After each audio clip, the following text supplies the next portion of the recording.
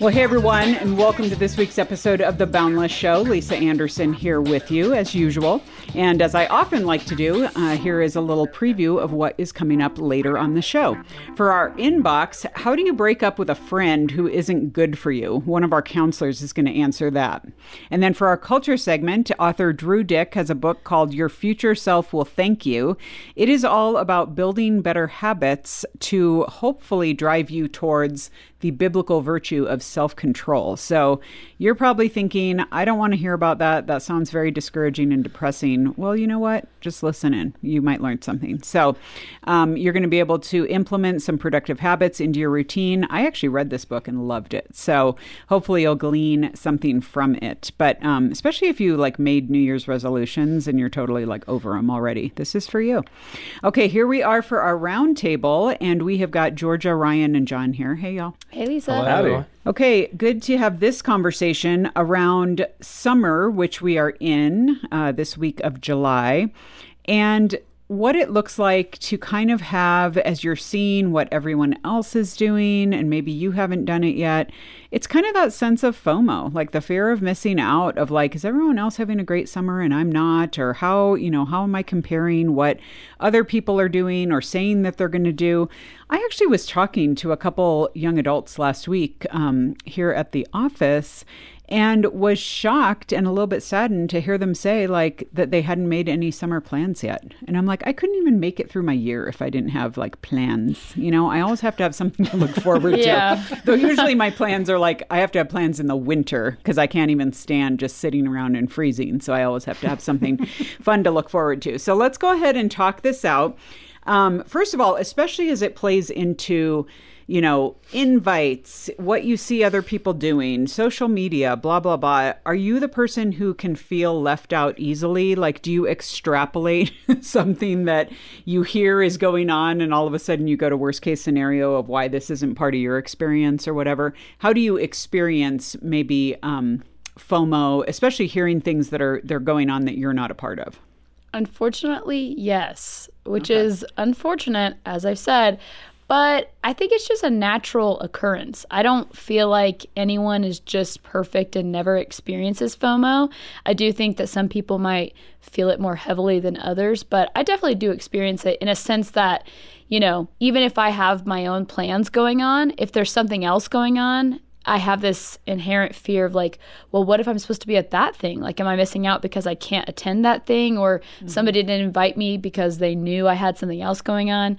So yeah, I experience it. And then they didn't push it off so that you could attend. They're just we're doing it anyway. Exactly. Yeah. So it's it's kind of one of those silly things that you hate that you experience, but I think it is a natural thing that we as humans do feel. Yeah. Okay. Ryan, how about you?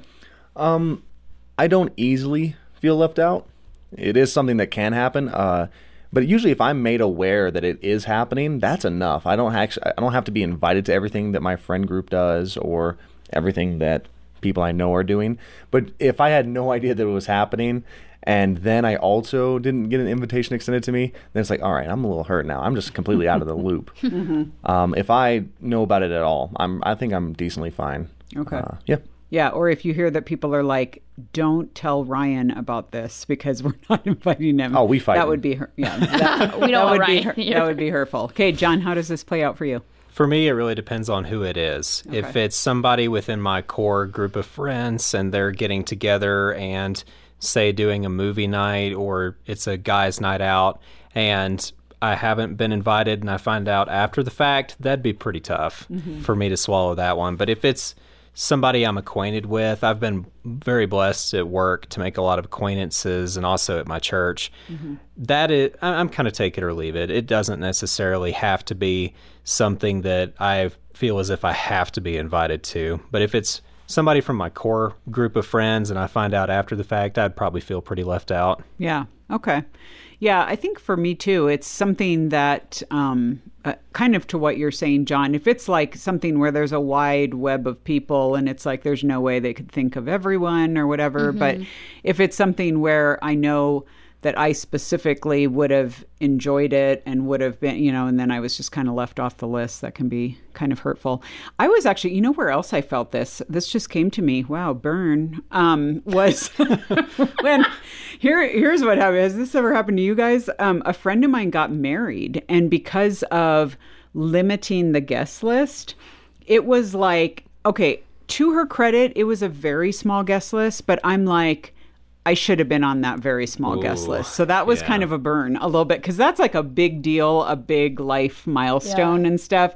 And so then I'm like going through the small number of people that were invited, and I'm like, kind of like comparison of like, okay, how did she get invited? Yeah, how did she get invited? She hasn't even known her as long as I've known her. What is going on here? This is crazy. It's funny that just came to me. I'm going to have to sit that one down a little bit. So. Yeah, no, it's funny you brought that up, because that happened recently. And then it's actually funny because then the girl in question, we were like really good friends in sorority, and all my sorority girls, they all live in Dallas.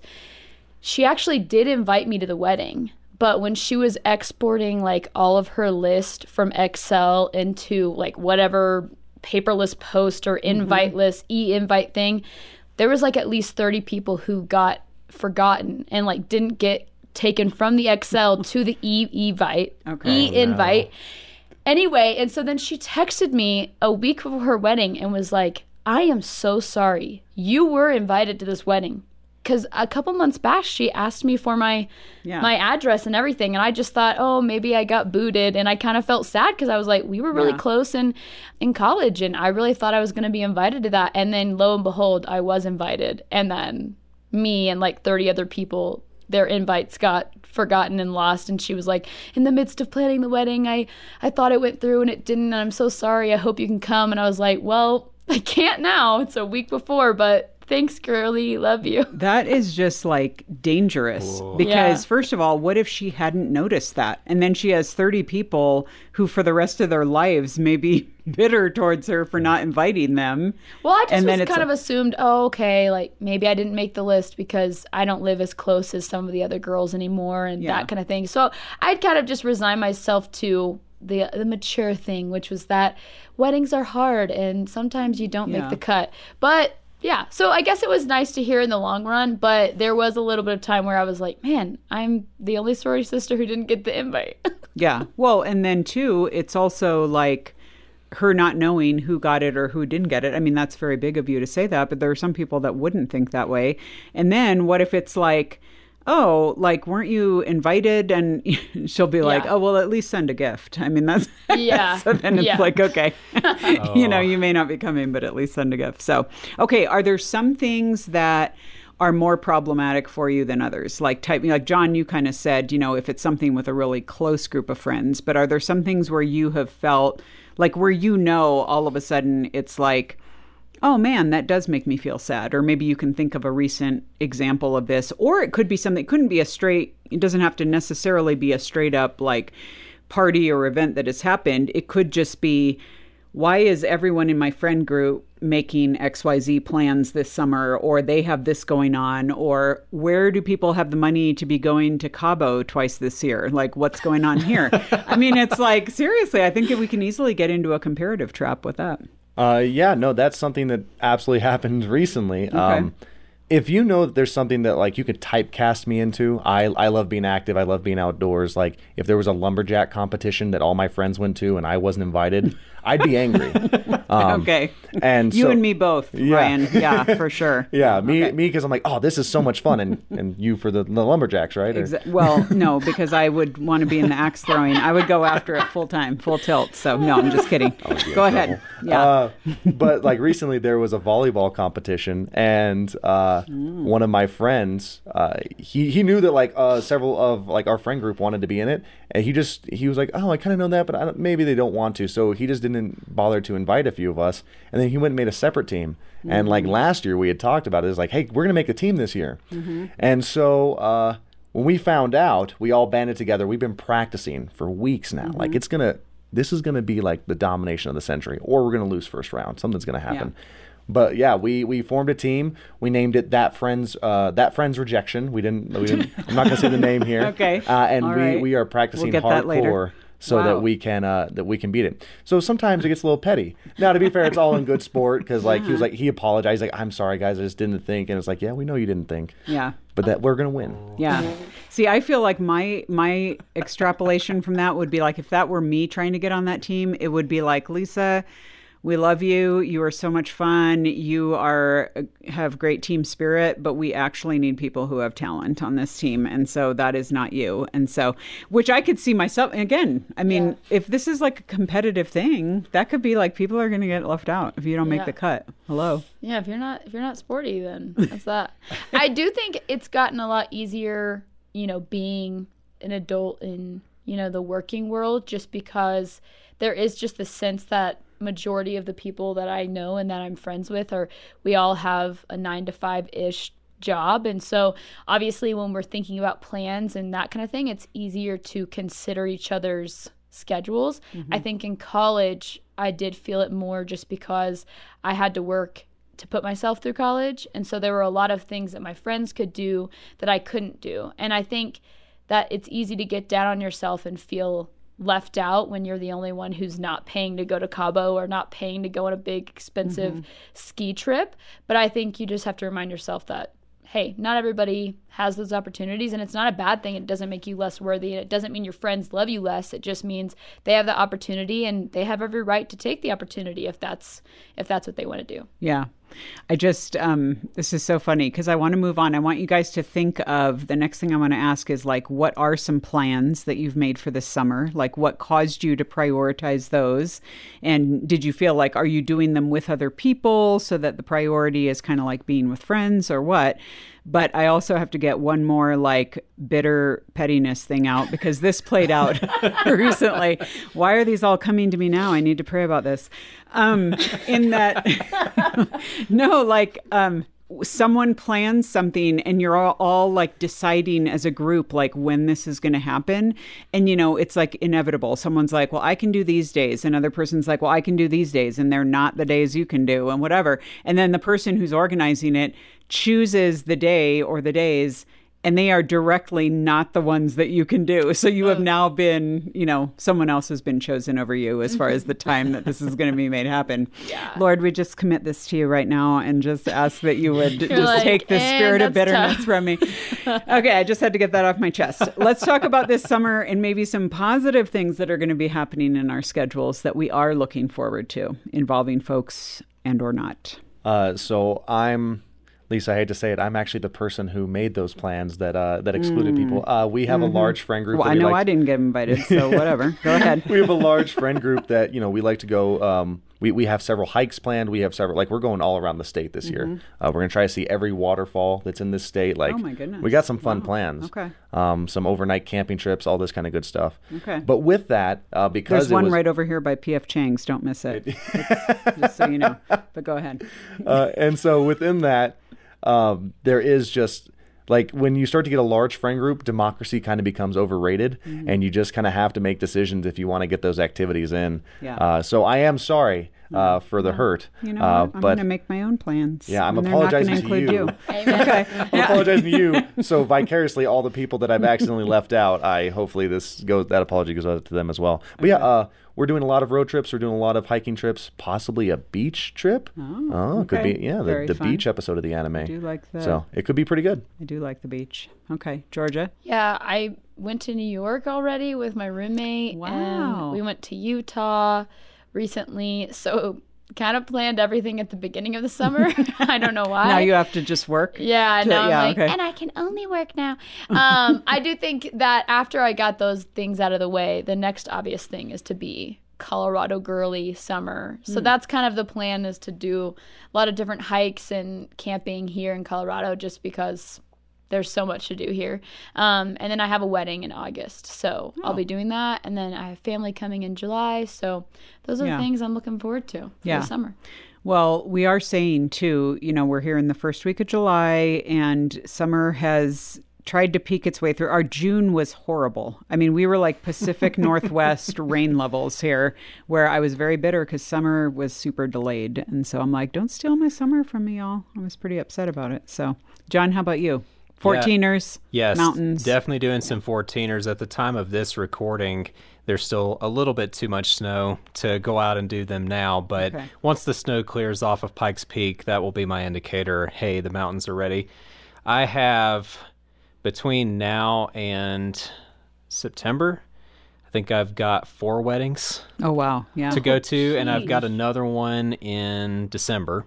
So, yeah, it's going to be a big wedding season for me, but especially over the summer months. And one thing I'm really excited about, my grandfather sadly passed away back in May, but my grandmother, who he was married to for over 60 years, I'm taking her to her first NASCAR race. Oh, wow. So she's 83, and I'm very, cool. very excited about that. That's going to be a lot of fun. I've already told her to bring hearing protection. Yeah, yeah, that's good. Probably a good plan as far as that goes. Cool. What about like when you feel like you're the one who often has to plan everything, or you're the one who, there are some people that just kind of wait around and wait for other people to do all the legwork for stuff. Or I know, Georgia, you've been hosting a lot of things lately. So how do you ever feel like that gets a little imbalanced as to who's taking on the hosting, planning, thinking of things duties? Personally, no, but that's because I love hosting and I love planning things. I enjoy doing that. It doesn't really tire me out. If anything, I get more stressed when people try to plan things and then they aren't planned well. Not to call anyone out. But I enjoy planning and hosting, and I think it's just a fun way. And again, I think that is kind of, to me, one of the solutions to FOMO, where if you're feeling as though you're left out, well, then the natural solution is to step up, be the one to invite people to come and do things, even if it's just a simple, hey, let's go see the new movie that just came out, or bowling, or a small hike or a walk. It's not that hard. You can ask someone to go hang out, and so you don't have to wait around. And if you feel as though you're waiting around, well, then I would ask yourself, well, am I doing any of the participating and asking people to hang out? Yeah, that's good. I think that is such a great point, that there are so many things we can do, whether it's this summer or whatever, that where we really can be the includers of other people. For sure. Again, you're flying somewhere and it's a big old trip, or you're going to a longtime friend's wedding or whatever. But yeah, like a movie night, or you're going to catch a new movie on the weekend, or a picnic or a hike or whatever. That's a great opportunity to be that person who's going to be welcoming and inclusive, and the person who could be like, yeah, you might be new here, or maybe you don't have a lot of friends, or you just changed churches or whatever. That's a great opportunity for us. To that point, what would be your suggestions for really being that person, that friend who's going to lead the way in making sure people feel included and feel welcome? Because I think that there is a, again, I'm remembering a thing I was at a few months ago where I was actually did a weekend trip with some people where they all knew each other really well. So I was legitimately a third wheel, like honestly about a fifth wheel at that point.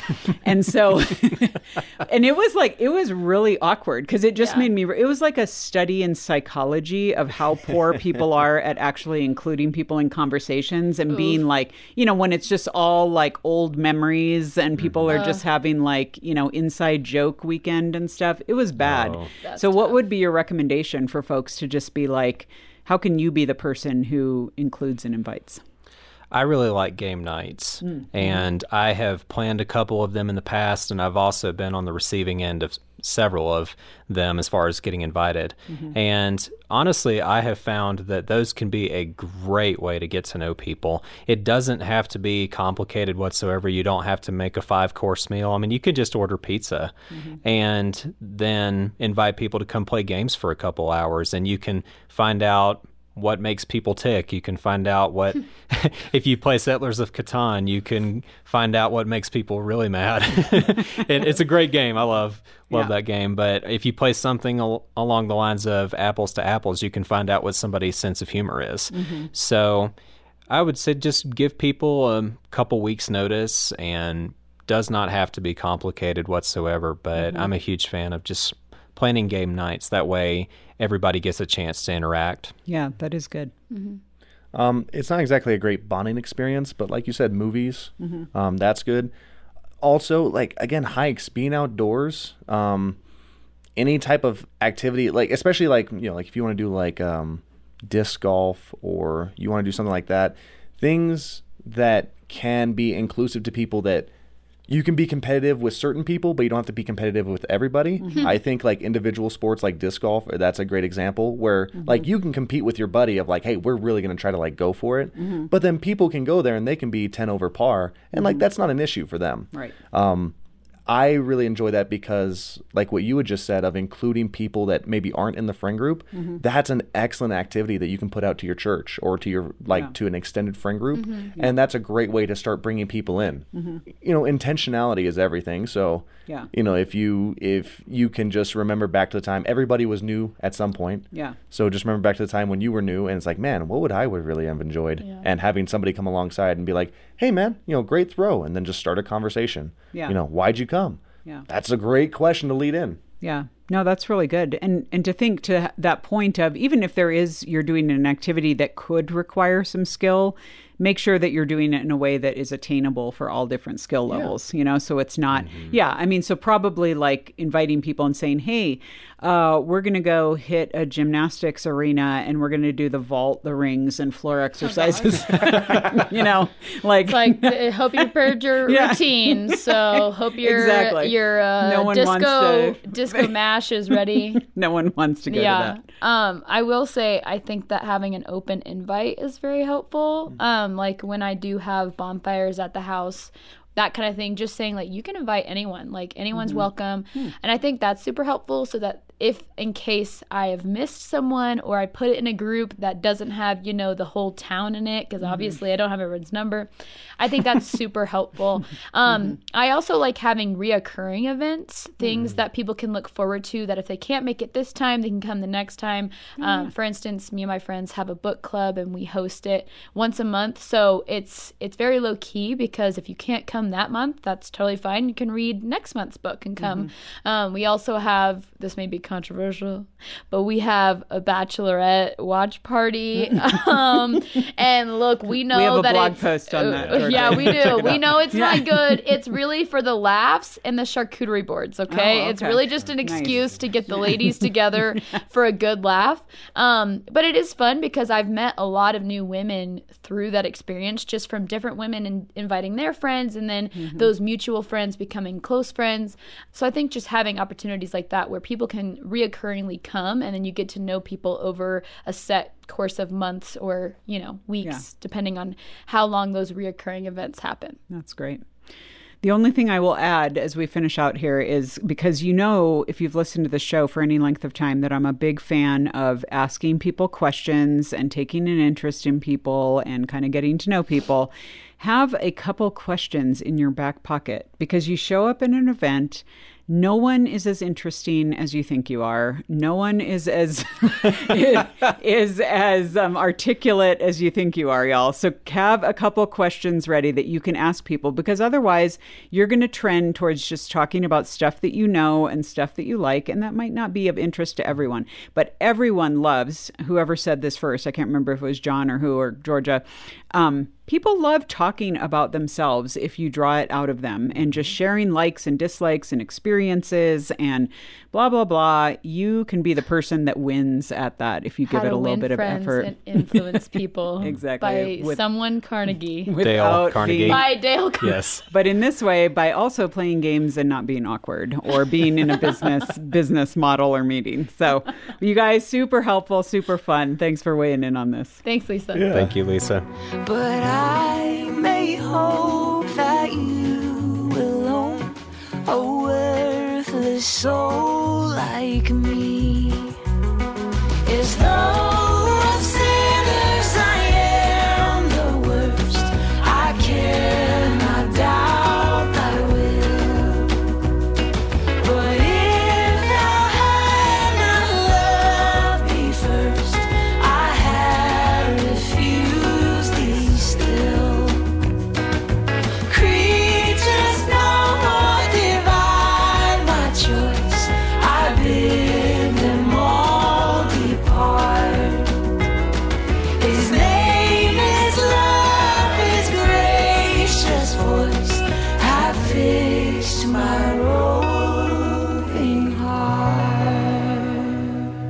All right, everyone, it is time for our culture segment this week, and I'm going to let you know that this is actually going to be a two-parter this week and next week, and so you're going to have to stay tuned for part 2 as I'm talking through this subject with my guest today.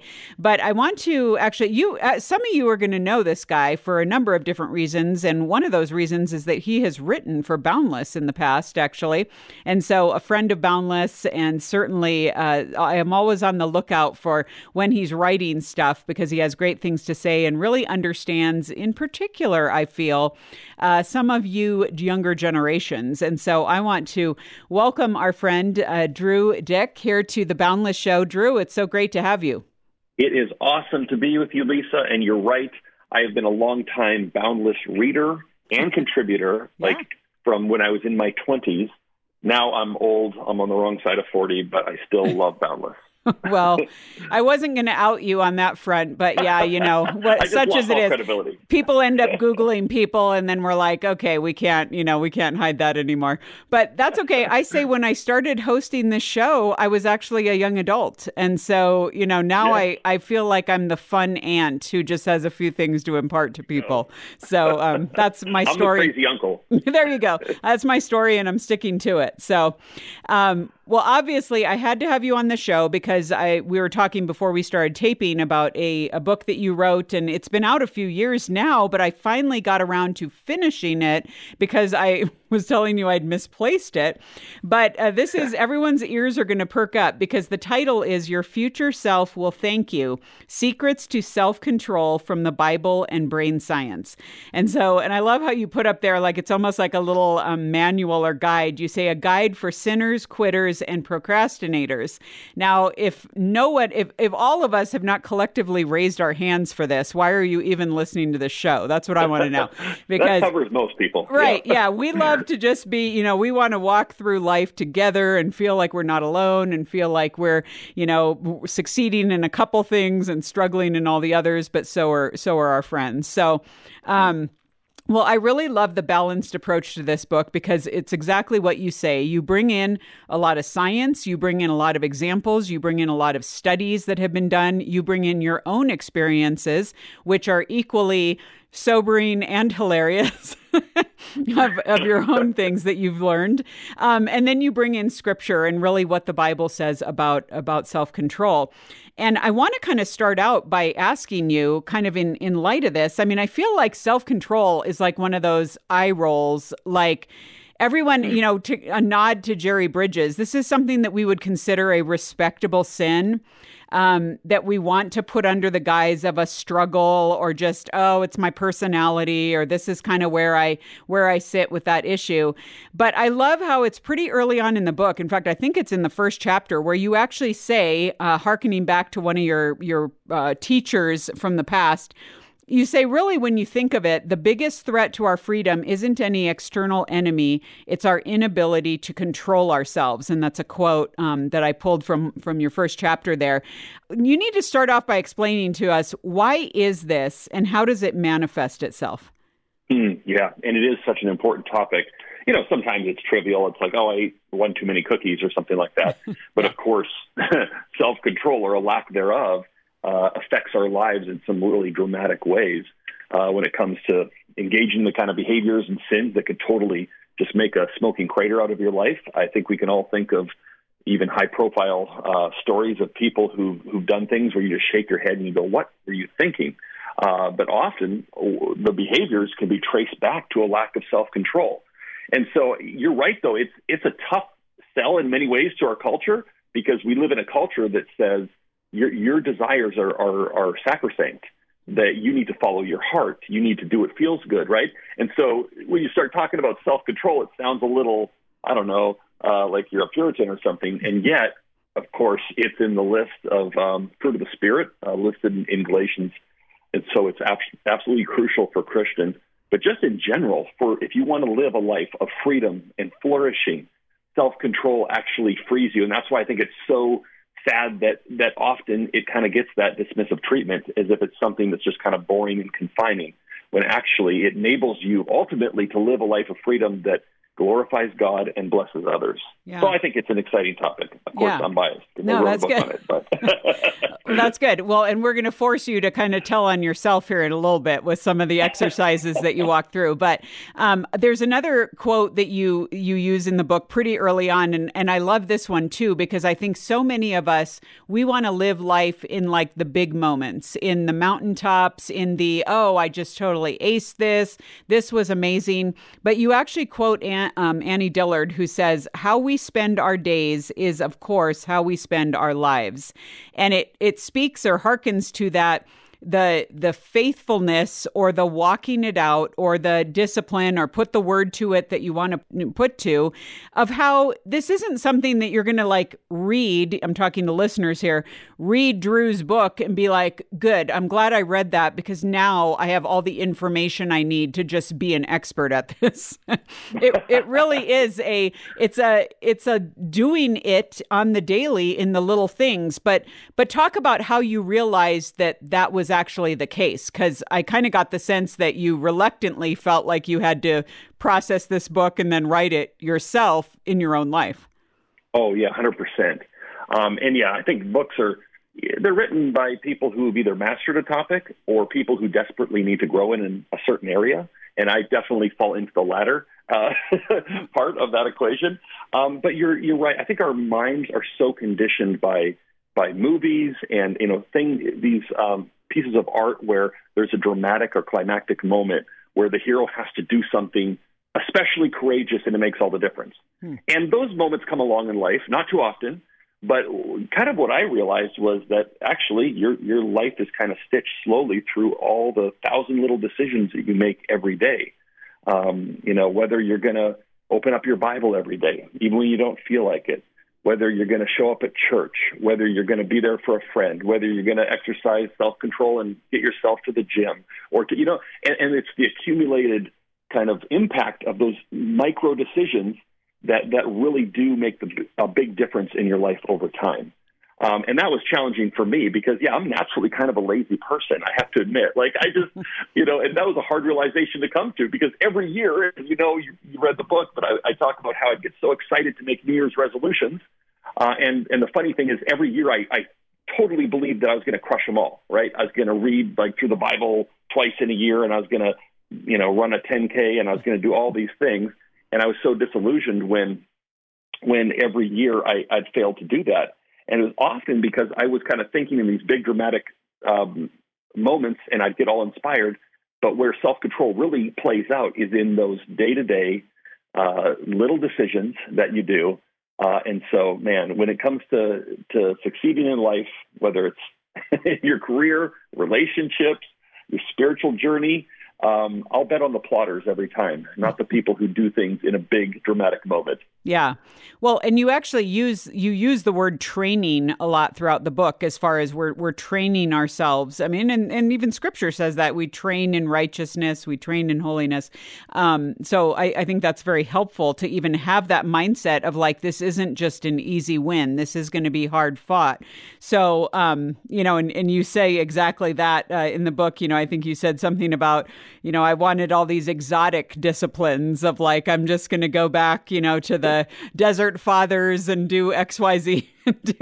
But I want you to tell the story about the conversation with your wife, because this really makes me want to meet her and have a conversation with her, because I think this is just stellar. You talk about it in the context of taking an inventory. What are some of the improvements, some of the gains that need to be made? What are maybe some blind spots you have? So you asked your wife maybe to give a little input in that regard, and what did she tell you? Oh yeah. That was a little awkward because I remember I started out thinking, okay, I want to do all this research. I want to look at the science. I want to look at what Scripture says afresh about this topic, right? But I also want to try these things out in the laboratory called my life. And so I enlisted her to help me kind of improve. And that meant asking her some honest questions, like where do I need to grow? Because how we all see ourselves a certain way, but sometimes you get a better, more objective opinion from someone who knows you and is willing to be honest with you. And so she just, one of the things she said is, you talk about God a lot and you talk about theology and you love those topics, But she said, sometimes I feel like you could be a little more spiritual. And I have to admit, I got a little defensive. I'm like, what are you talking about? And she's like, I'm not trying to be critical. She's like, I struggle in these areas too. But sometimes, she said, you tend to neglect the basic formative disciplines, like just reading your Bible or praying, those kind of alone with God activities. And so I realized too, especially, we have 3 kids, they're still young, and they don't know what's going on inside your head, right? All the time. They can't just kind of tell what you're thinking about God. They need to see it worked out. Like I think of my own upbringing, seeing my dad with a big black Bible on his lap every morning was formative for me. And I realized I need to really make these practices a part of my life, not in a legalistic way, but just, to facilitate that intimacy with God. And so, that was hard to hear. But then I went about, as you know from the book, I have these little experiments where I'm going to pray. Okay, I'm going to start praying every morning. I'd set a little timer for 10 minutes. And I got down on my knees like a weirdo in my office. I work from home, so I could do that. And I'd start praying, and then I'd be like, oh, the timer failed or something, because I've been down here for 20 minutes. And I'd look up, and it'd been like 7, right? So it's funny because you realize that when you first start trying to be disciplined in some of these areas, at least for me, it's hard at first. It feels like you're cutting against the grain of your natural impulses and nature. But that's okay, because if you stick with it, even if you start small and you just do a little bit every day, it kind of gets ingrained in your habits and your schedule. And then after a while, it doesn't feel so weird anymore. And I think for Christians especially, we can think like, well, if this feels like hard work, like communing with God, or, we think somehow we're doing something wrong, right? Like, oh, okay, no, it should be easy. It should be beautiful and celebratory every time. But I think that's actually a myth. I think sometimes, you push through, you do the disciplines, and then the feelings come, right? Yeah. It's kind of backwards from how we tend to think about it. And again, I wasn't out to set any legalistic requirements for anyone, but I think it's just good practice to kind of stitch some of these good habits into our lives so we can live holy and healthy lives. Yeah. Okay. Well, in light of that, though, because I know that there are listeners who are listening right now and they're like, well, Drew, here's the thing. I just can't really I've tried this kind of stuff, but I can't do it because here's what I don't have. I don't have willpower. And I love how in the book you kind of go after the concept of willpower and how we put what you would say is a little too much stock in it, or think that it's going to have a longer tail than it actually has. So tell us a little bit about the science of willpower. I know you talked about this experiment that was conducted by Roy Baumeister, with the cookies and radishes, and what that really illumined as far as why does willpower get so much credit, and why do you think it ultimately fails? Yeah, that was a fascinating moment for me. It was reading about that landmark study. I think it was in the 1980s. You're right, Baumeister, prominent sociologist. Yeah, and basically what they did, they enlisted university students in the study where they'd bring them in and they'd ask them to solve a mathematical problem, a geometric problem. What they didn't tell them is that the problem was impossible to solve. So what they were really testing was to see how long the students would struggle with the problem before giving up. And they split the students into 2 groups. The first group just came in fresh. They did the problem. The second group had to come and wait in a room where there were these freshly baked cookies. And they were told, hey, please, you can smell the cookies, look at them. Please don't touch them. You can't eat them. They're for someone else. And so these students had to sit there resisting these delicious chocolate chip cookies. And then they went in and did the puzzle.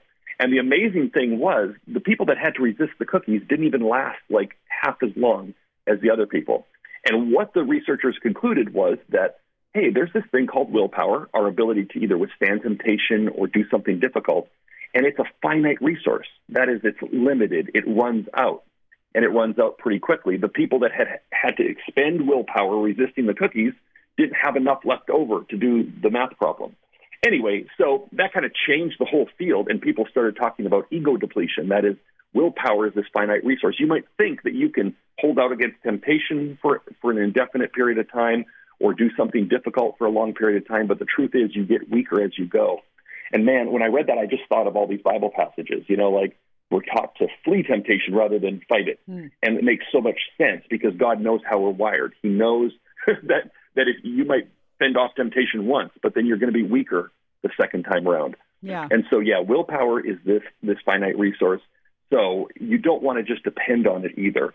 That's the other thing. And that's where habits come in, because habits are when you're doing a behavior and you're not actually expending any willpower or very little, because you're kind of on autopilot. It's automatic for you. So if you can build in these healthy, holy habits in your life, they really do preserve your willpower. Sure.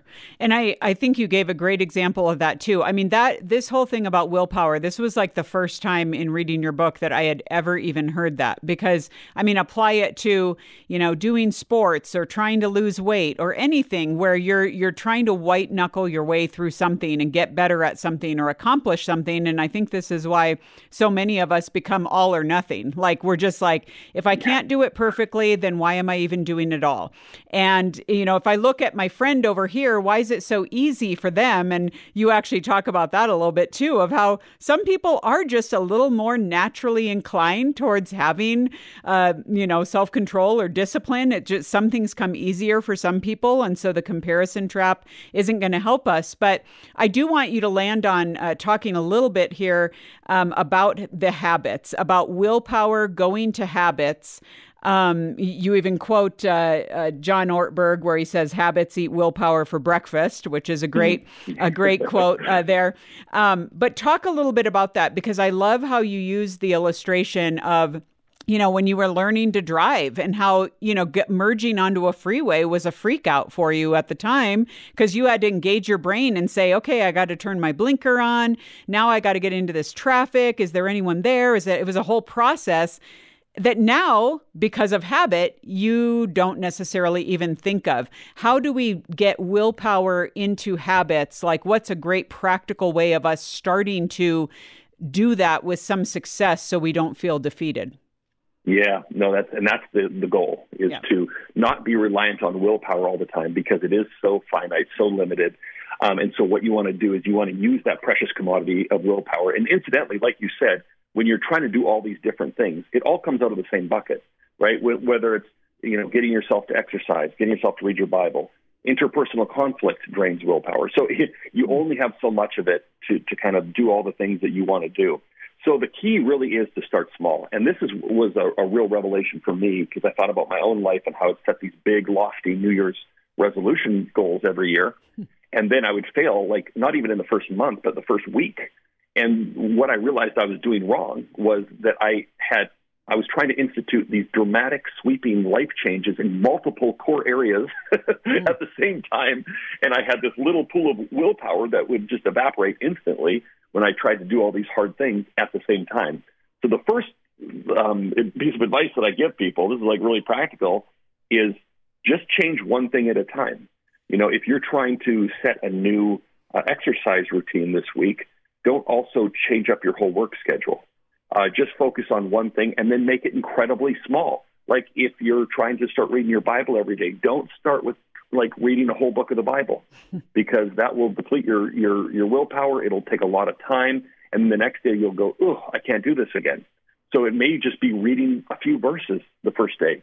And the key is, because habits take about 30 days to cement. Well, there are various estimates. Some people say as many as 66 days for more complex habits. But it's at first, like you were talking about, whether it's driving or anything, it's unfamiliar. It takes a lot of intention, a lot of effort to do. But as you do it, as you get better at it, as it becomes more routine, then it becomes more automatic. So the key is to kind of push through that habit formation window of 1 or 2 months.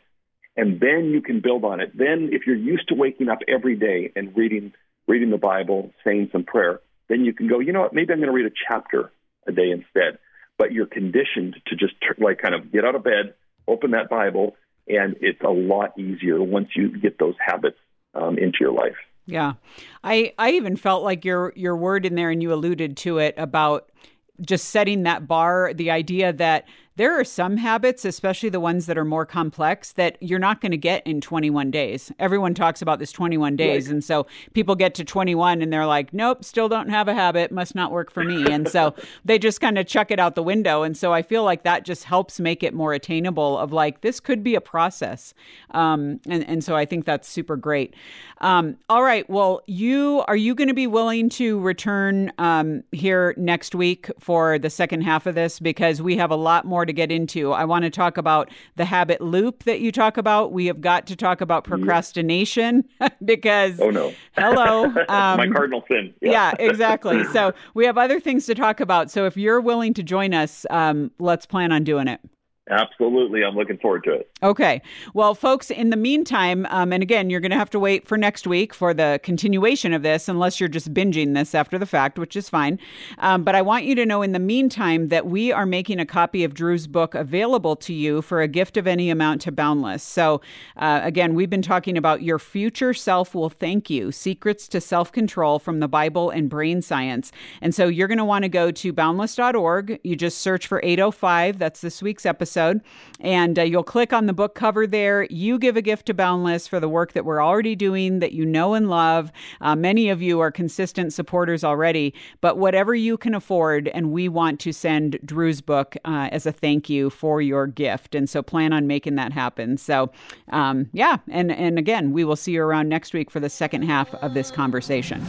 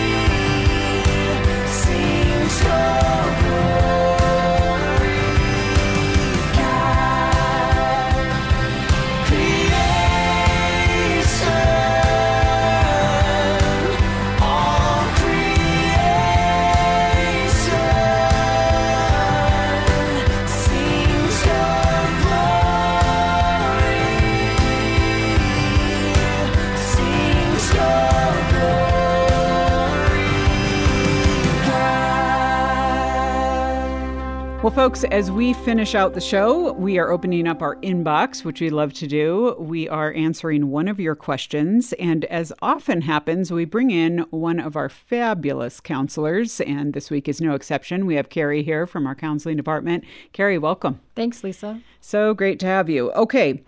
We have a listener who is wondering, this is a friendship question, and we get a lot of friendship questions at Boundless because it is like, how do you do friendship well? Mm. So specifically, our listener is asking, how do you break up with a friend who isn't good for you anymore? What are some practical steps that someone can take? So very simple to the point. Mm-hmm. And I love this question because I think the listener is asking, what's the biblical response? Mm-hmm. And I think that that's a good way to approach this. So I think, thankfully, in Scripture, we have a lot of direction on how to manage relationships. I think that's indicative of the Trinity and the nature of our God. And there's a lot of Scripture basis for that.